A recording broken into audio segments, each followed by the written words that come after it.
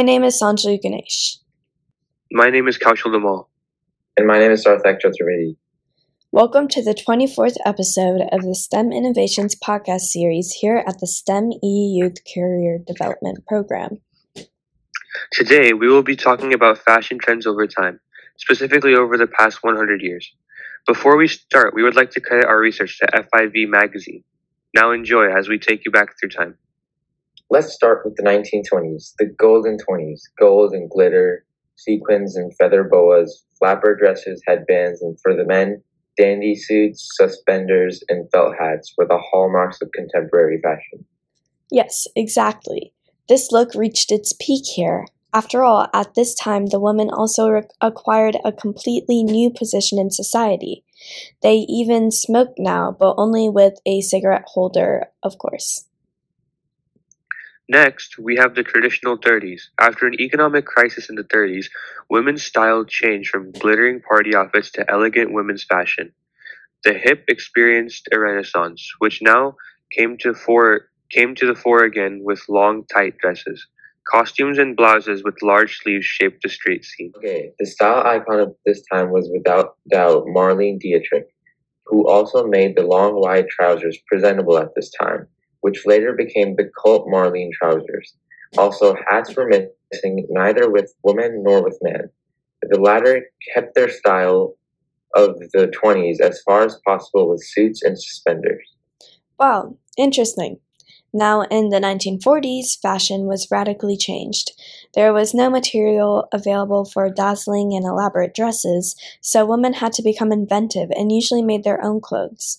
New clothes were made from the old, and to save on material, the clothes were especially figure-hugging. What was particularly noticeable at the time were red lips. This is when it kick-started as an accessory that was supposed to defy the dreary environment. Cool. These lip shades were definitely vibrant. Moving on to the 50s. Christian Dior already laid the foundations for the typical rockabilly of the 50s at the end of the 1940s, when he put out wide-cut skirts with large petticoats in the shop windows, along with the tight blouses that created the new look. Yes, and a new style was also on the agenda for men. The suit gave way to casual jeans in the younger generations, in addition with white t-shirts and leather jackets, shaped the image of the men on the streets. James Dean and Elvis Presley send their regards.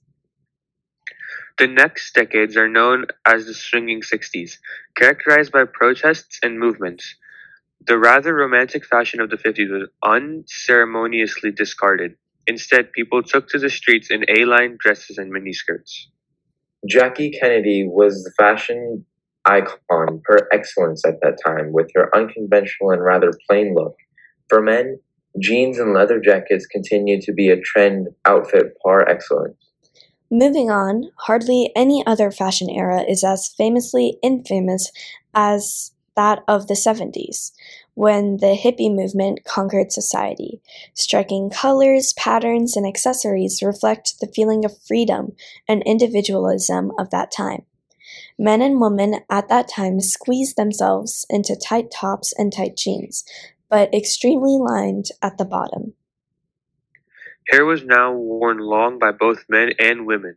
Men's upper lips were covered with beards, clothes were self-cut and dyed in a colorful batik look, and flowers decorated hair and outfits alike. The 70s definitely introduced more of a hippie era. In the 80s, one can say that stylistically, things went downhill quite a bit. Flatter skirts and fine crochet jackets gave way to shoulder pads, carrot pants, puff sleeves, perms, and neon-colored XL pullovers with leggings, combination at will allowed. It was the time when all kinds of music styles were celebrated, whether rock or hip-hop. Madonna released her song Material Girl, probably the soundtrack of the 80s. The economy was booming again, so they went to many department stores in search of many bright leggings and the bluest eyeshadow of them all. In the 90s, there was a mix of styles, mainly influenced by music and American influences. With Kurt Cobain, the grunge style with torn jeans was colorfully dyed hair cannot be overlooked. Britney Spears was setting a new standard for the young female generation with her school uniform look. A uniform look did not really exist in the 90s. People simply dressed according to their own role model. However, there was a lot to see. Huge sweaters and jewelry. At the time, the motto was more is more. And that brings us to the 21st century. As we look back, we can see how styles definitely evolved and how it has led us to wearing what we want to represent ourselves.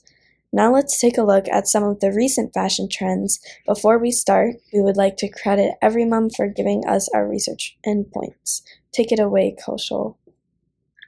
Let's start with Uggs. Don't lie to me. Whether you're still wearing yours or not, you definitely had a pair at some point in the last 10 years. Probably the most iconic shoe of the decade, Uggs are the ultimate cozy winter boot. Although they've passed their popularity peak, we're all grateful to have had these cozy boots in our lives. Next, we have all of the jeans. The skinny jean burst the jegging in the earlier half of the decade, and since then we've seen a touch of rebellion towards the skin-tight look, with the rise of looser fits like boyfriend jeans, usually featuring in copious top rips. The mom jean took over the latter end of the decade. More recently, flares have been set to make a comeback with the resurrection of the 70s bell-bottom. Exactly. So next we have boho chic festival wear. Festival wear is extremely bohemian now, sometimes on the verge of cultural appropriation and accessory heavy. Coachella style is the kind of clothes that you can only get away with wearing in an Instagram post or at a music festival, and both of those things definitely defined the 2010s. Now we have dad wear. This is one of the most surprising trends, but it made it. From dad sneakers to polo shirts, the relaxed worn style of baseball caps known as a dad hat, and the oversized college or team t-shirt that is so washed out it's not even legible anymore. We sometimes still see it around today. And finally, oversized everything.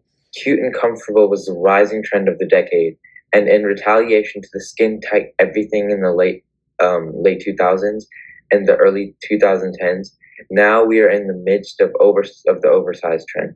Oversized jumpers, t-shirts, hoodies, jackets, sweatshirts, leather, denim blazers, and anything, and even trousers and jeans, which moved towards a wider cut. Narrowing it down to more recently, specifically this past year, we have seen street fashion make its impact heavily, with brands like Supreme, Off-White, and Jordans making their influence on hip-hop culture. Fans have taken note of this and tried to use this in their own life. Supreme's growth can be seen with how it has grown to be a billion-dollar company in 30 years. We have seen this around us on smaller levels at schools, up to a larger level in the NBA. Streetwear has blended with skater fashion from the 90s to what we have today. For instance, Supreme was originally a skateboard shop, but now fans are interested in the limited releases that they offer. We've seen companies adopt this limited release strategy, such as Nike and Adidas with the Jordan collaborations. They've collaborated with artists, brands, and players such as Dior, Off-White, Pharrell Williams, Kanye, and Travis Scott. This has led to what we have seen called fast fashion, a term representing quick fashion trends that people try to recreate but are soon disregarded. These trends don't last long, but when they are present, people can delve into them for cheap. Well, on that note, we want to thank you for listening to our podcast on fashion trends over time. This is Sanjali. This is Kaushal. And this is Sarthak Chaturvedi. Be sure to stay tuned for the next episode in our STEM Innovation series. See you next time.